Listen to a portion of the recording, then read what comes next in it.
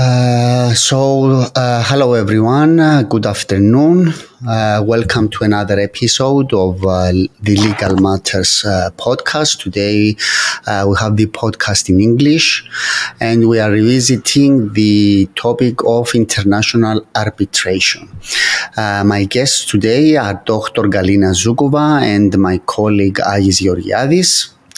Galina and Agis, welcome to the Legal Matters podcast. Thank you for accepting the invitation. Thank you for the invitation, Christophorus. So let me make a short introduction about my guests. Dr. Zoukova is from Latvia, where she studied law. She has a PhD from the European University Institute of Florence, Italy, and an LLM from the University of Exeter. She's a visiting scholar at the Yale University, and she speaks 7 languages. She speaks English, French, Italian, Latvian, Russian, and Spanish. Don't you get confused, Galina, with... I always had this question. When you speak more than 2-3 languages, don't you mix them up? Well, let's organize a separate section on this. I would be most pleased to participate in it. It's a good topic. Okay. And Dr. Zoukova is also a leading arbitration practitioner with 20 years of legal experience. I will post here the webpage of Galina so that everybody can go and see her CV if interested. Agis Georgiadis is a very good friend. He's a Cypriot lawyer. He holds a law degree from the University of Leeds and an LLM from the London School of Economics, and he's also a barrister. Agis is also an accredited mediator and a fellow of the Charter Institute of Arbitrators. He's one of the best qualified Cypriot lawyers in international arbitration. He specializes in commercial and construction dispute resolution, and he's also a member of the teaching faculty of the law faculty of the University of Nicosia. I will also post Agis' CV under the notes in Facebook. And today we are going to talk about Delos dispute resolution. It is an international arbitration center, and my 2 colleagues are going to tell us about it. Agis, Delos is from a Greek word, isn't it? Yes, I think it means what can be seen, and it's the sacred island of Apollo. But I may be wrong. I checked that a long time ago, but I may be wrong. Yes, Galina, do you know what it means? Delos is a Greek word, I think. Well, for me, it sounds extremely Greek, and I thought like this part will be taken care by Agis, right? But we have to, have a help of Delos people right now to explain to us. But it sounds, like the name itself, obviously, it evokes thoughts of Greece, and together with this, so how it was in ancient times, right? So it's like wisdom, like Greek philosophy of wisdom. So it kind of goes well with arbitration, right? And it's also in a lot of, there's books and publications about history of arbitration and, history, how it was arbitration in ancient Greece, including, right? So I think when people were looking for a title for a name of an institution, this was something on their mind and something what impacted them. Absolutely, yeah. So, Galina, can you tell us a few words about Delos dispute resolution, like in 1-2 paragraphs, what it is and when was it founded and how it works? Well, let's start with Delos is a very new institution, and it's a really very young institution in terms of age. I think they are maybe 8 years old.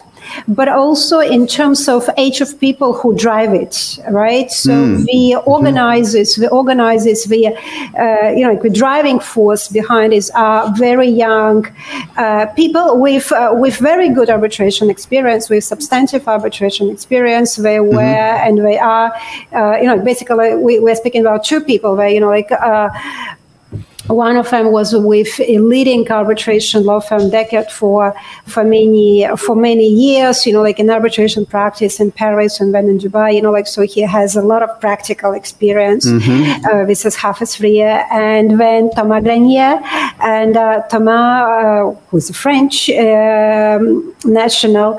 I had a pleasure to work with him before because we coincided at the International Court of at the ICC, International Court of Arbitration. So we were colleagues. I was counsel in one of the teams, and he was deputy counsel. So, and Thomas, he stayed in arbitration. So he's a practical experience is approximately 12 years.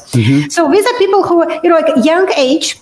And they say, maybe there is something new what can be done in the arbitration market. And I appreciate that initiative. So they approached the idea, again, from a different angle, saying, okay, we have seen the ICC, Thomas was at the ICC, and then he worked for a leading law firm, working with major cases. The same thing for Hafez, once you work for Deckert, you work with big cases. But when you say arbitration, it's not only about these massive cases, right? Massive in terms of major cases, big amount of disputes. There are a lot of arbitrations about smaller disputes, and why not to set up something for smaller disputes? And I think France is a good market for that because there is no a good alternative for that, I would say, at least for international disputes. So they try to tackle this, to address this niche. And to come up with, innovative ideas. So, and they do progress. So to their credit, there's a lot of progress. People know about Dallas. People do podcasts about Dallas. This is not the case with every institution, right? So they're definitely very good with BD.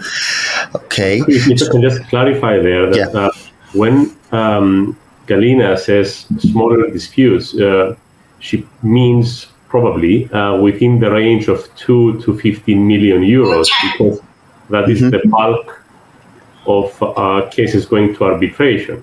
So for a small jurisdiction like Cyprus, these are not small disputes. They're considered to be significant disputes. Absolutely, yeah. But if you take into account that there are disputes at the ICC and the CIA of billions or hundreds of millions, then these are considered to be relatively small. This is a good point, but I think I would a little bit disagree here, not strongly, but I wouldn't, every institution can have a dispute up to 15 million. This is clear, it's just, whatever dispute comes to you. But I think the organizers of dealers, they're open, obviously, for any disputes.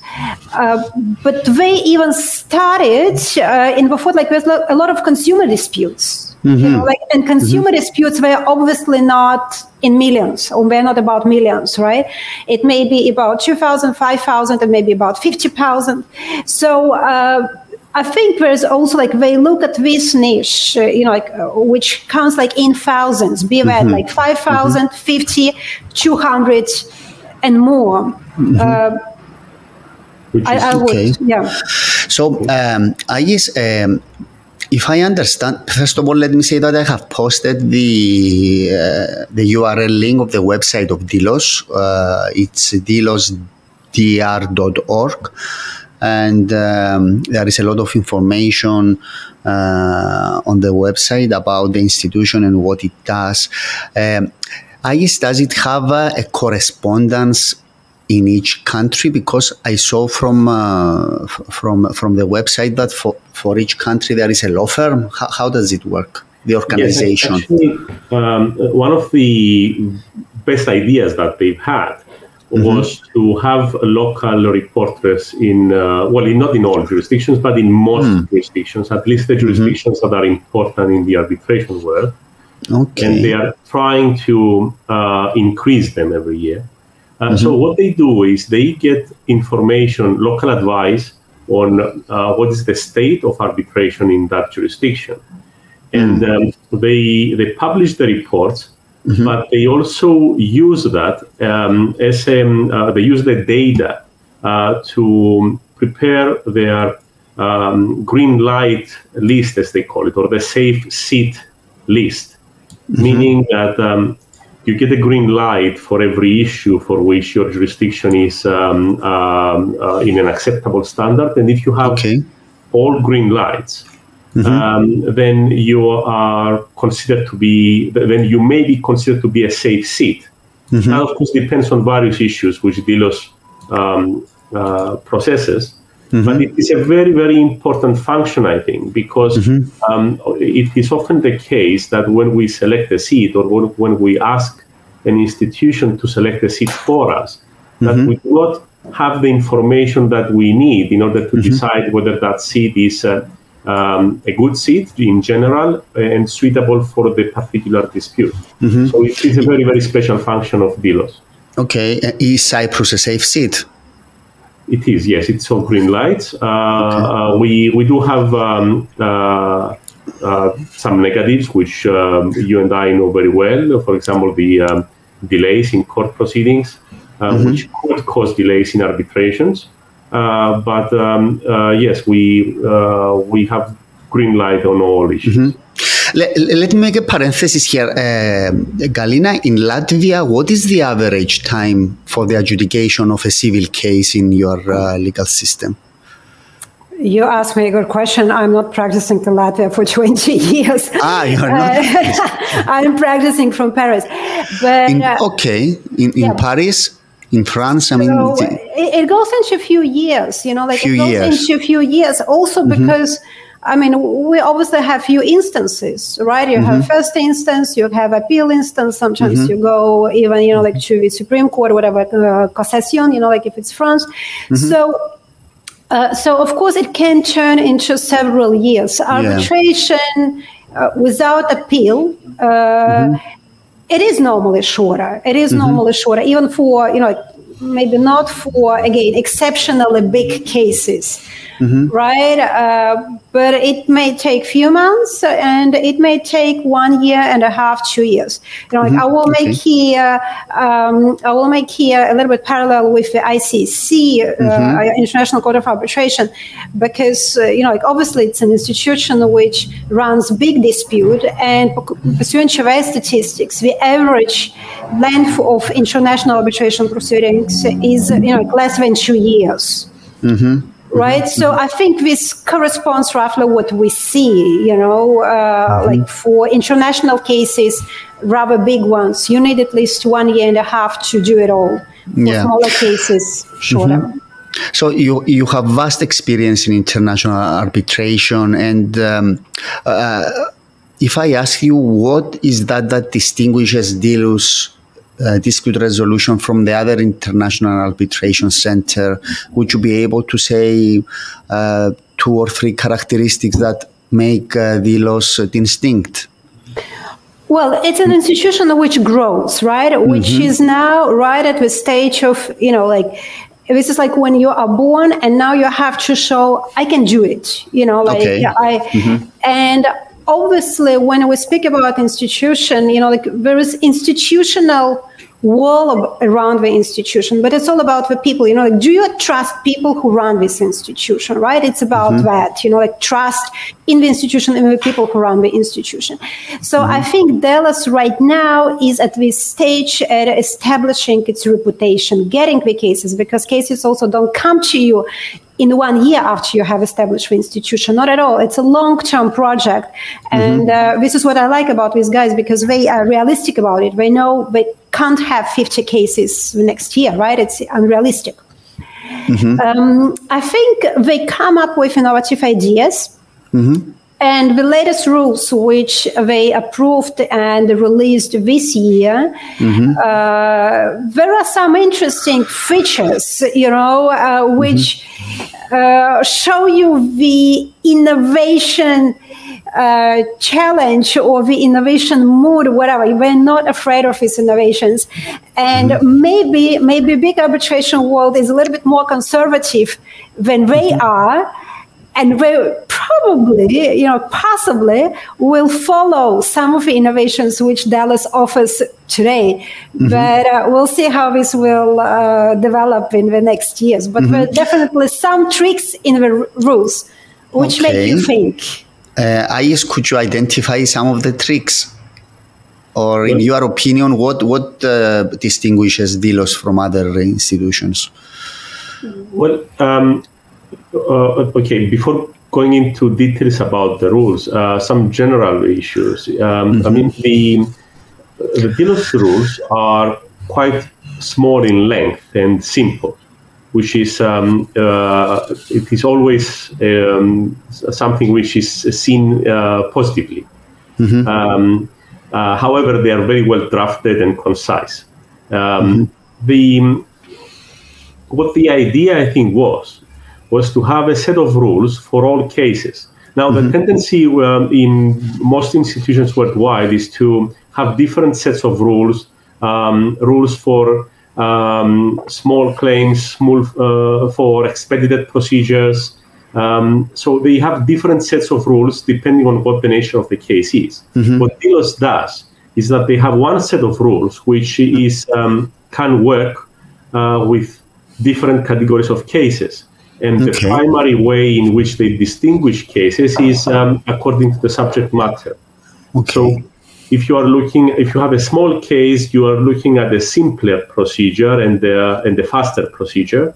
If as the case goes up the scale, procedure can be a bit more complicated and lengthier. So these are the general issues, I think. But then there are some very distinctive characteristics, as Galina said, which some of them are quite innovative, and I'm very keen to see how they will be accepted by the community and how they will work in practice.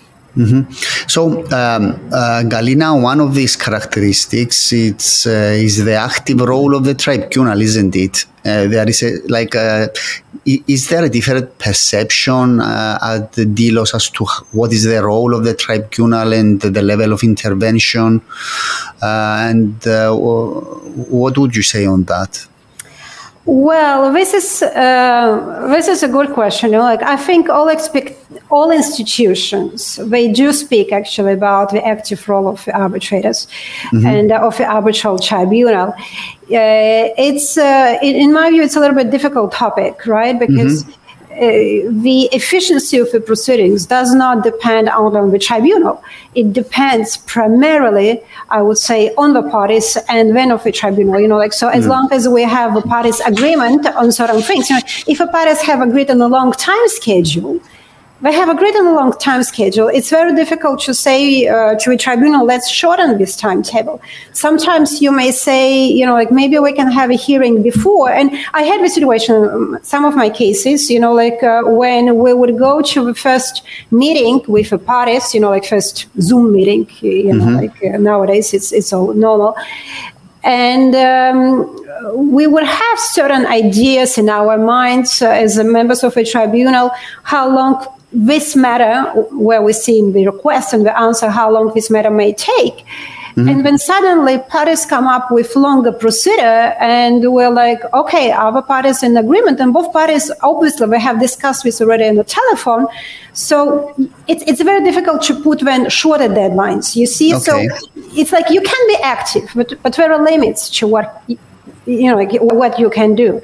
So I think in this respect, this is not so much different from other institutions.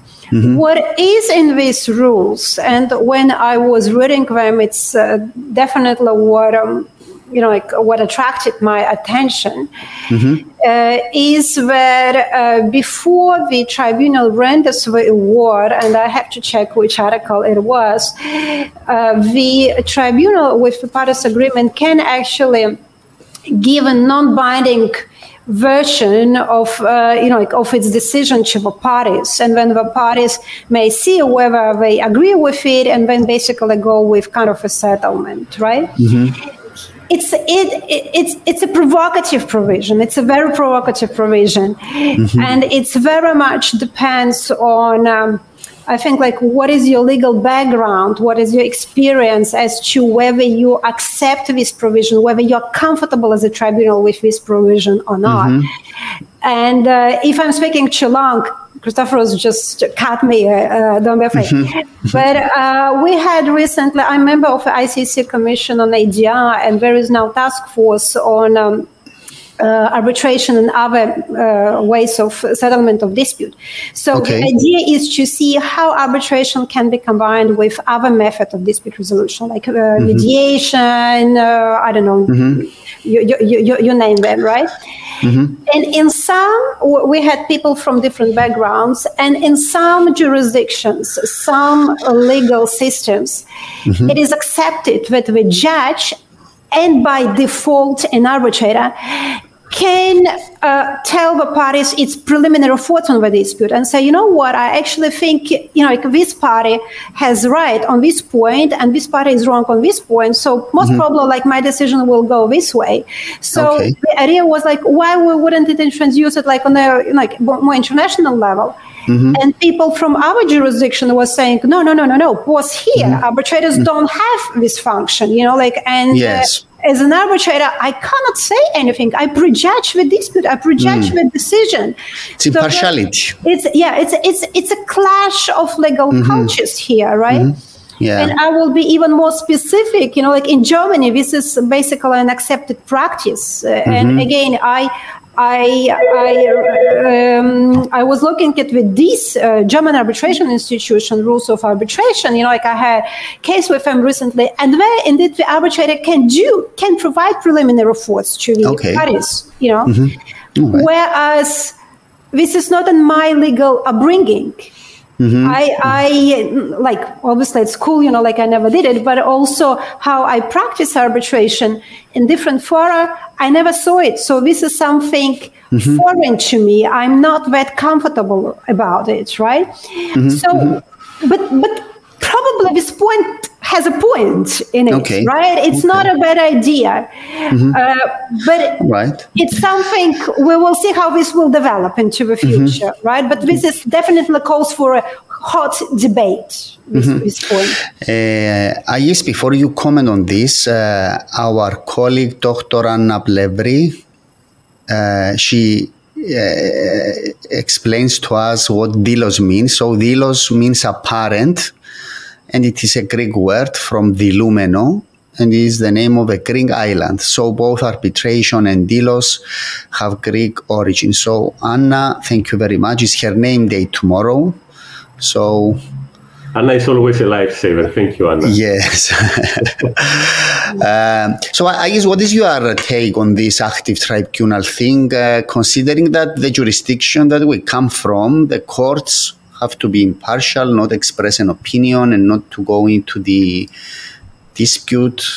Well, it was actually one of the things that we were discussing and disagreeing with Galina. So I'll try to give the data so that you can form your own opinion. I think that the common law world is moving away from the traditional adversarial model where the judge is passive. This is what I've seen in the CPR, the English CPR of 1998. This is what I see in the new CPR that will be introduced in Cyprus. And I think it is the tendency in international arbitration, even in purely common law tribunals, for arbitrators to have a more active role, meaning that they do not allow the parties to tailor the proceedings as they wish, but they do have a strong opinion often about issues and how they are to be resolved. And there is an increased efficiency resulting from this, I think. Just for people who are not into this, a simple exercise to see how different the perspectives are is to compare the IBA rules on the taking of evidence and the Prague rules. The former were they have been criticized as being largely the work of common law lawyers, whereas the Prague rules have been developed as an answer of the continental system. If one reads the two instruments, he or she will see that the differences are vast, totally different perceptions of what justice is and how justice should be served. Now, which one is better or worse? I mean, it's a matter of a very lengthy discussion. I will not comment on that. So, having seen this difference, I think I also see that there is a tendency for an abridgment, and from both sides. What most rules do, and this is where I disagree with Galina, is that they tend to not to prescribe active powers of the tribunals, but they rather leave it largely on the lex arbitri, the law applicable to the proceeding. And if that law allows a more active role of the tribunal, then that tribunal is free to take it. Whereas what the Delos rules do, which is different, is that they expressly state that the tribunal will have this active role and that it has certain powers, for example, to ask the parties to consider certain issues or to truncate deadlines for submissions or to make submissions, which are more close to the continental system, as I think. So that is a point of disagreement. But on the other hand, I think the ultimate question is, what does one mean by active? Because once we consider that, we may see that even on the definition of that term, people may have a very different idea about what it is. Yeah, that's true. So it's certainly a matter that needs to be discussed, and it needs to be seen in practice how it works, of course, to see how it will be received by the community in general. Another characteristic that caught my attention was this the mechanism for the settlement procedure, and that the way I understand it, the arbitration procedure can stop to enter into a settlement negotiation phase. So could you talk us a little bit about this? Even before arbitration starts, attempts to settle, or as I understand it, during the arbitration? Well, I think, again, approach is similar across different jurisdictions here, like settlement, like if we speak about disputes, it's normal to have some pauses to try to settle. Like I'm teaching arbitration, and I'm telling to my students, like in our family life, we always have disputes, it's just a matter how you solve them, So it's good sometimes to take a pause, and once there is, one thing is how you try to negotiate before the arbitration has started, before the request for arbitration has been filed. Because, okay, there is a threat, but there is nothing concrete. Once there is a request for arbitration, of course, another party would feel a little bit intimidated, right? And that party also, actually, the respondent can fight back very hard and submit major counterclaims, right?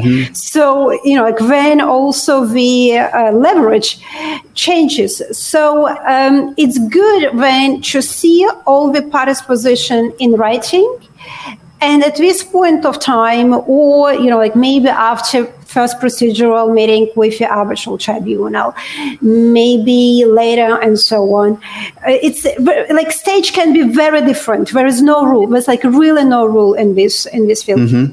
When the parties say to the tribunal, please put these proceedings in abeyance for a while because we are trying to have a settlement here. And, normally the tribunal, of course, will accommodate this wish of the parties because this is what the parties want. This is for the better of everyone. And here also proactive role of a tribunal, I link to your previous question. I think the question is also, should the tribunal sometimes tell to the parties, but you know what, why don't you put the dispute on pause and go and try to settle the dispute? You mean the tribunal itself without being asked by the parties to do that? Exactly. It's a very active role of a tribunal. Of course, right? So does the tribunal? You shake the hands, and this is the right reaction.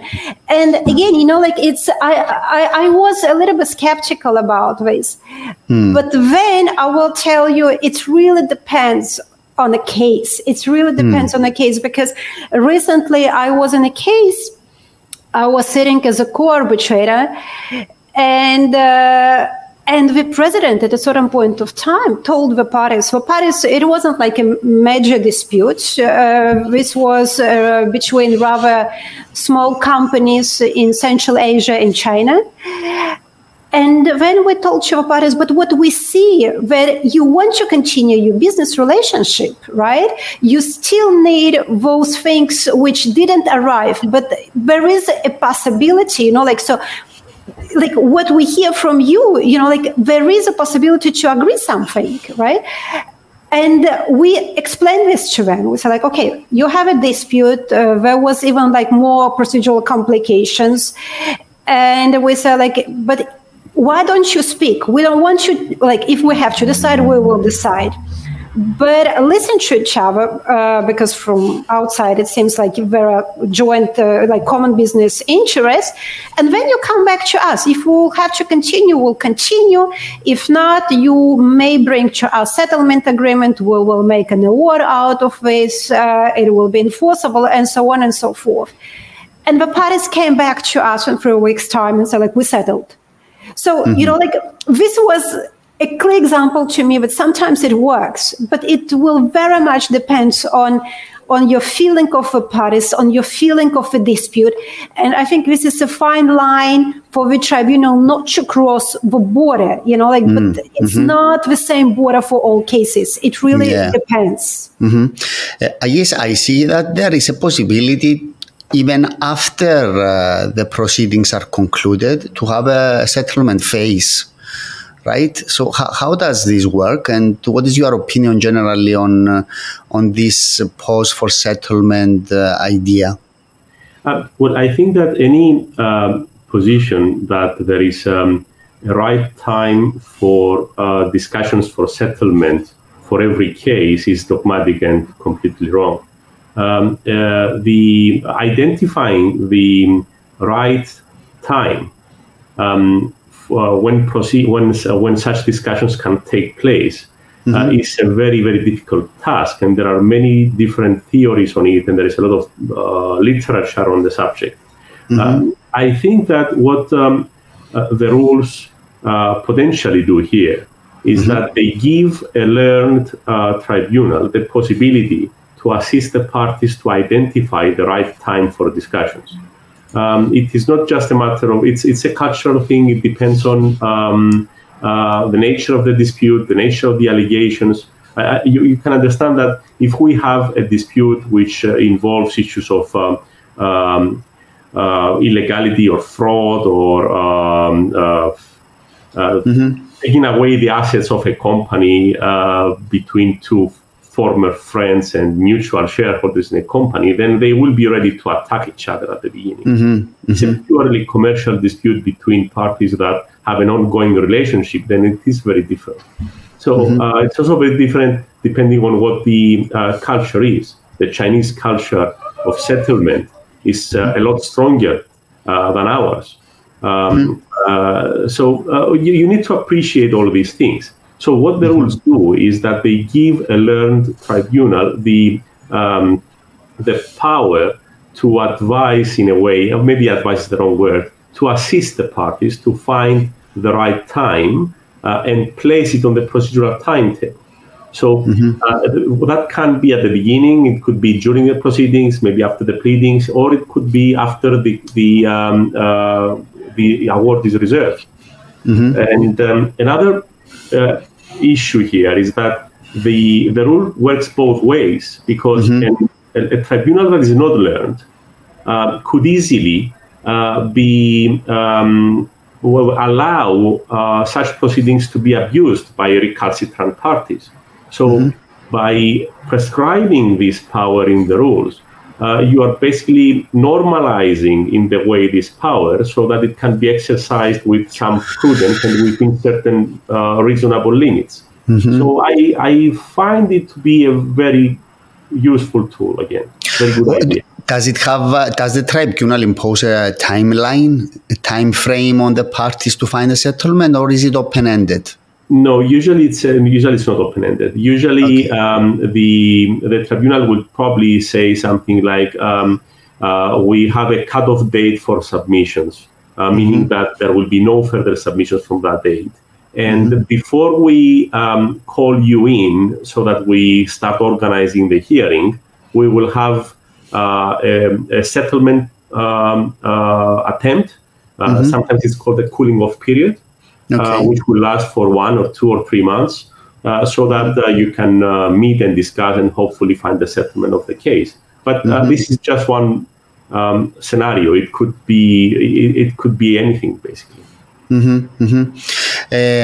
Galina, procedurally wise, can you explain us in simple terms how the procedure begins? I mean, both parties have to submit to the and adopt the Delos rules, and then how does it work?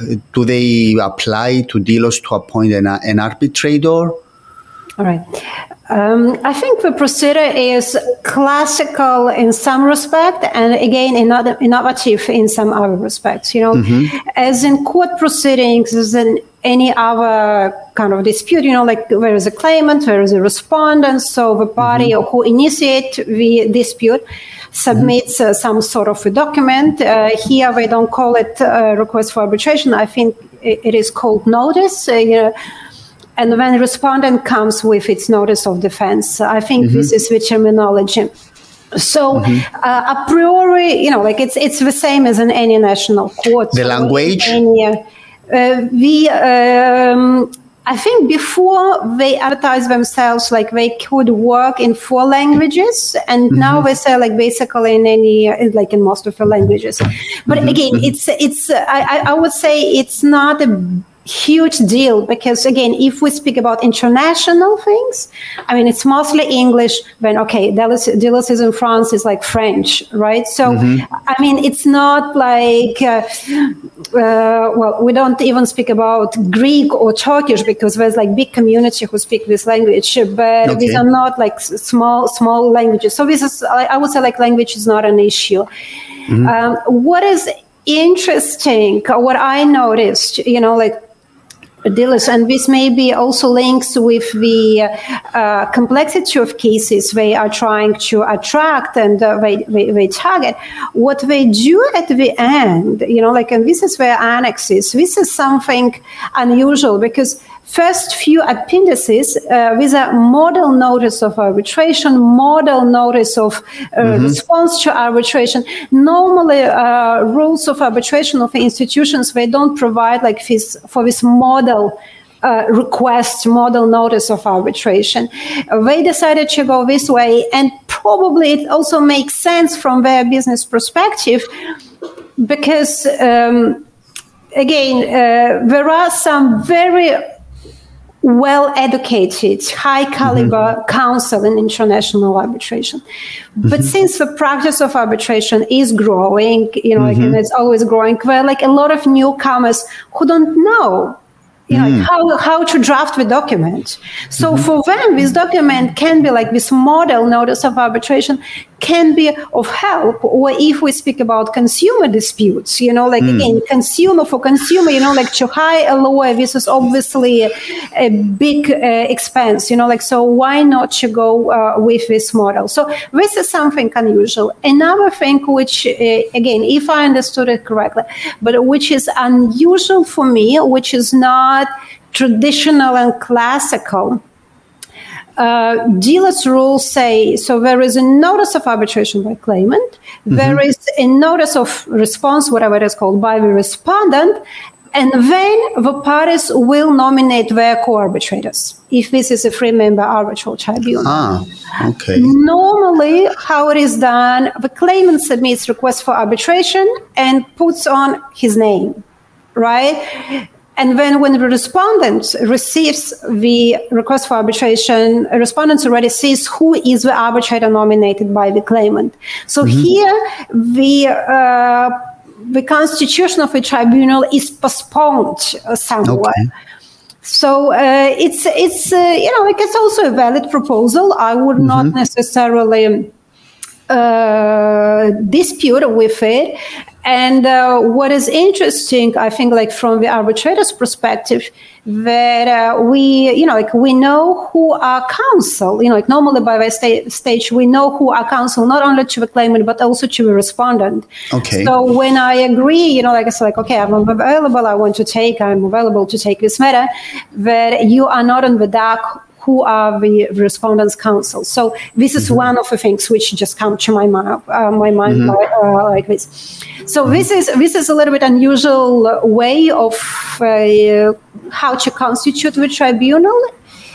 But again, innovative. We'll see how this will work in practice. But it has positive moments to it.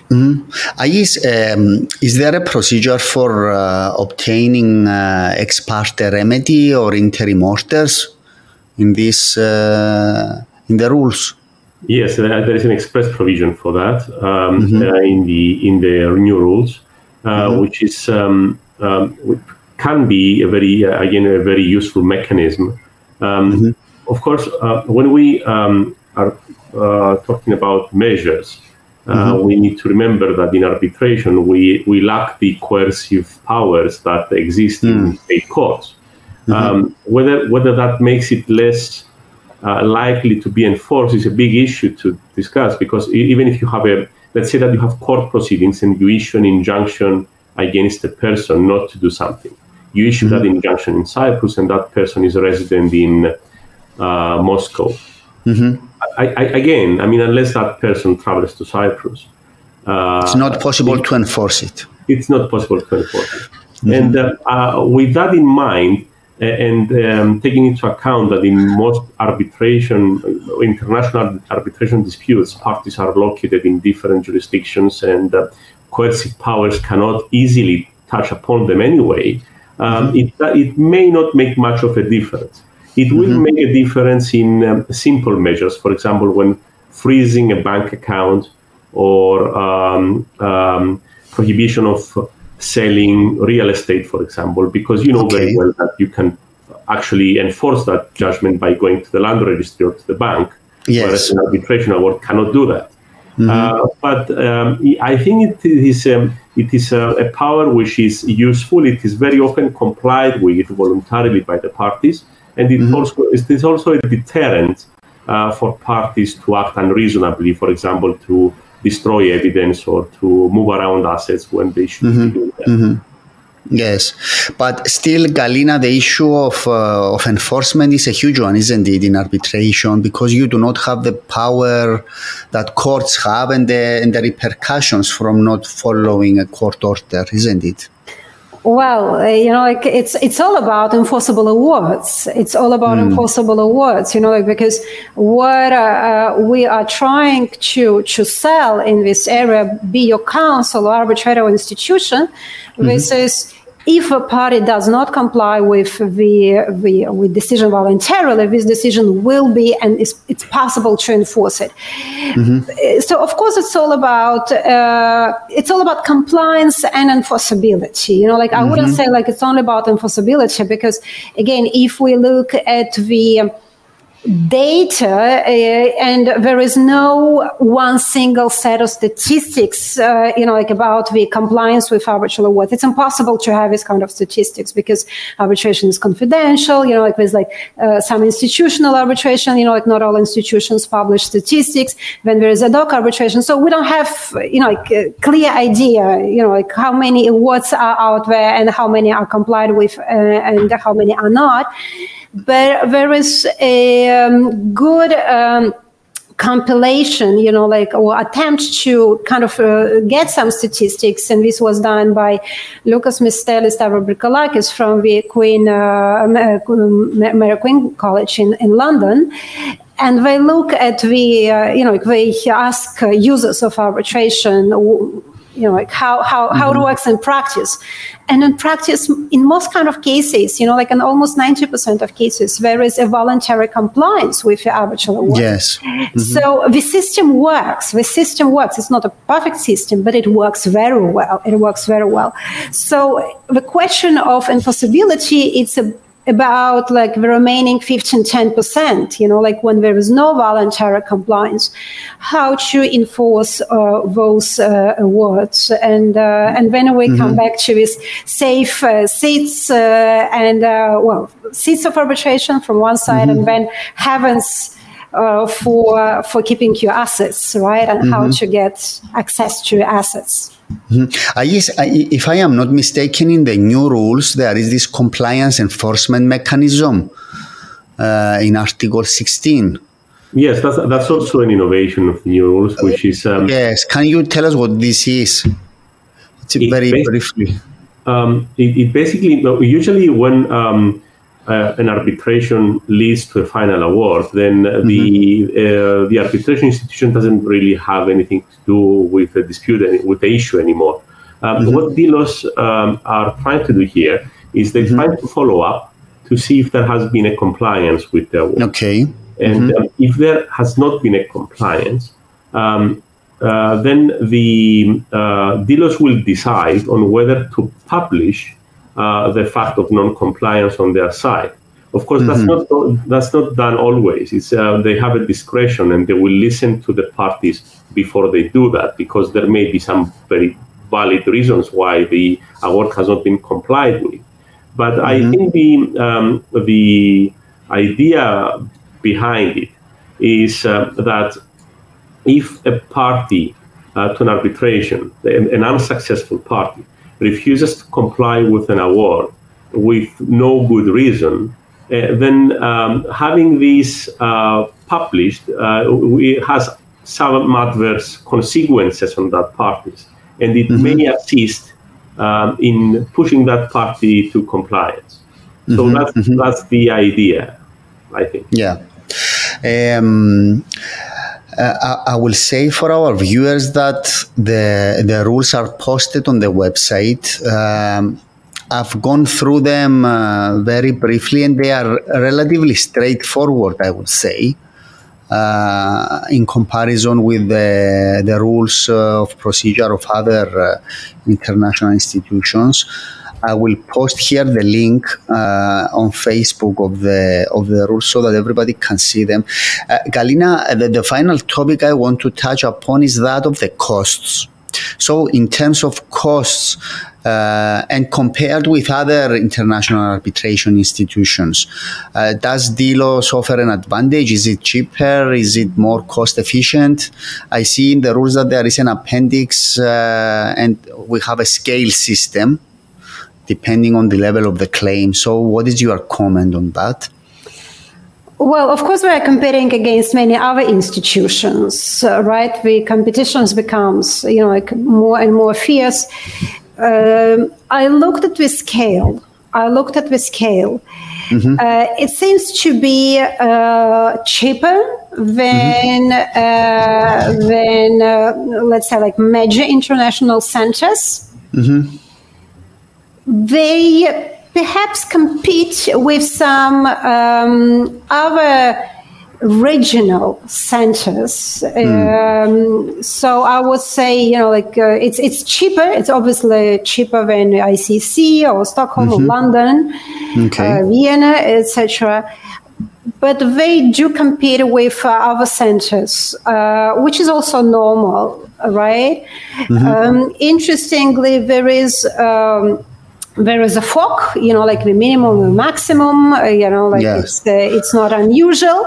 And then there is also a time limit within which what has to be rendered. And again, it's a good attempt, to keep arbitration under control, cost together with arbitration under control, because if there is a time limit on everyone, it's, it has its positive effects.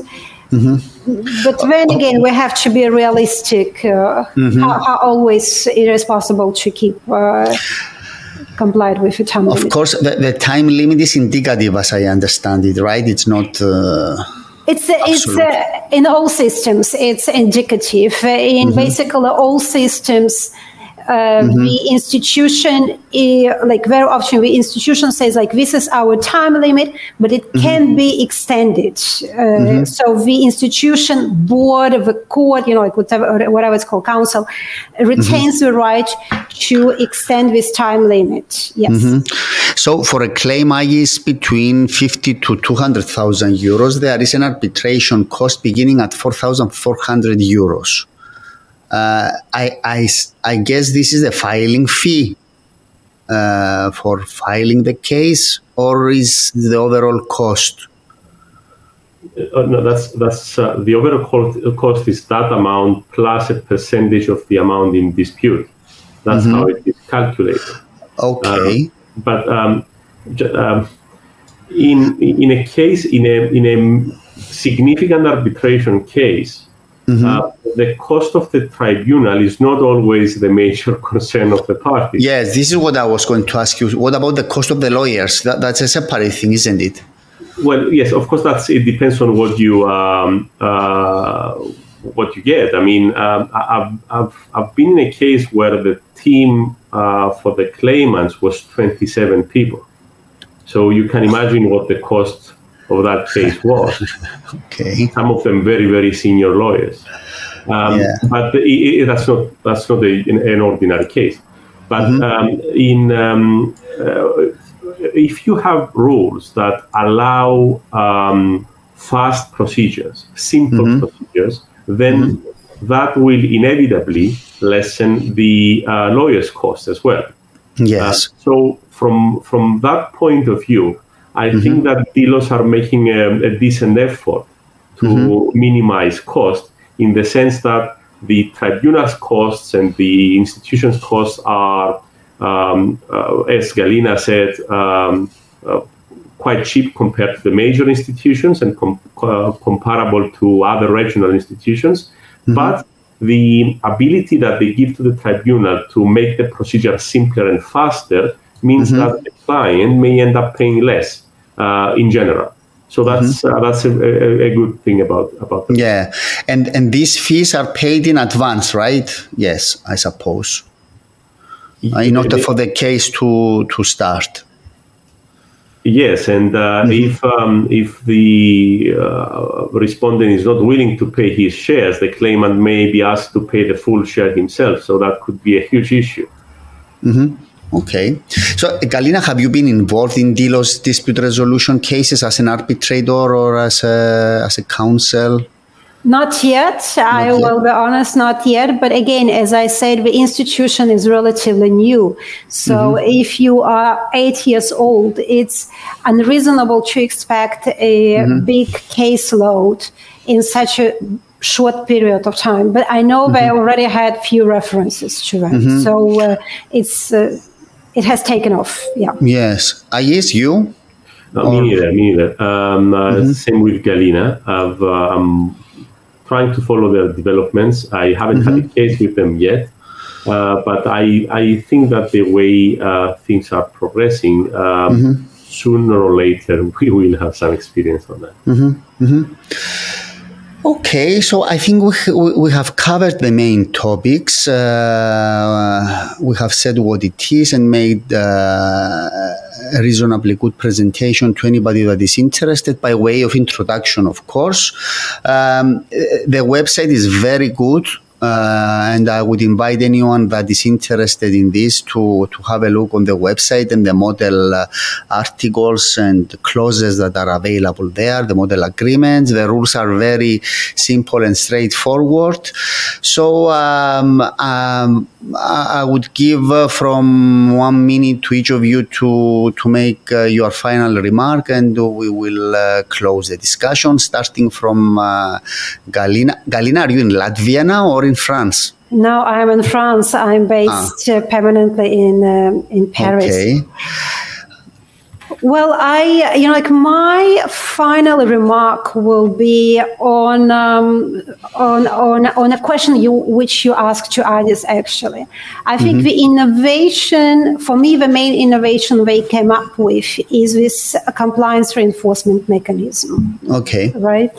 And this possibility that provided requirements are met and requirements are set in the annex, there is a possibility to publish information about that one of the parties does not comply with the award.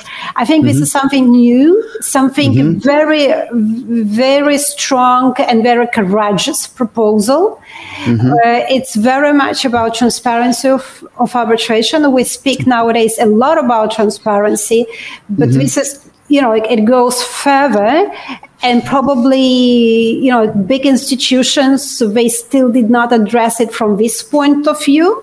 Okay. But I wouldn't exclude that not in 1 or 2 years' time, but in 5, maybe 10 years' time, maybe 15, 20 even, we'll be speaking of something similar also with the big leading international institutions, where we want to have this information about how the parties comply with the awards. We want this information accessible. So I think this is, for me, the main takeaway from this revision of the dealers' rules. Okay. Yes, in Cyprus, of course, in the last couple of years, we are trying to encourage our colleagues to be interested about arbitration more in view of the problems that we have in the court system. So I would like your remark on that as well. Where do you think where are we going? Do you feel encouraged by the responsiveness of Cypriot lawyers towards arbitration? Well, I'm naturally optimistic, so I'm hoping that it will go well. I think that there is a lot more interest in arbitration and ADR now than there was like 10 or 15 years ago. I think that what people do not appreciate is that arbitration, international arbitration, requires discipline and focus.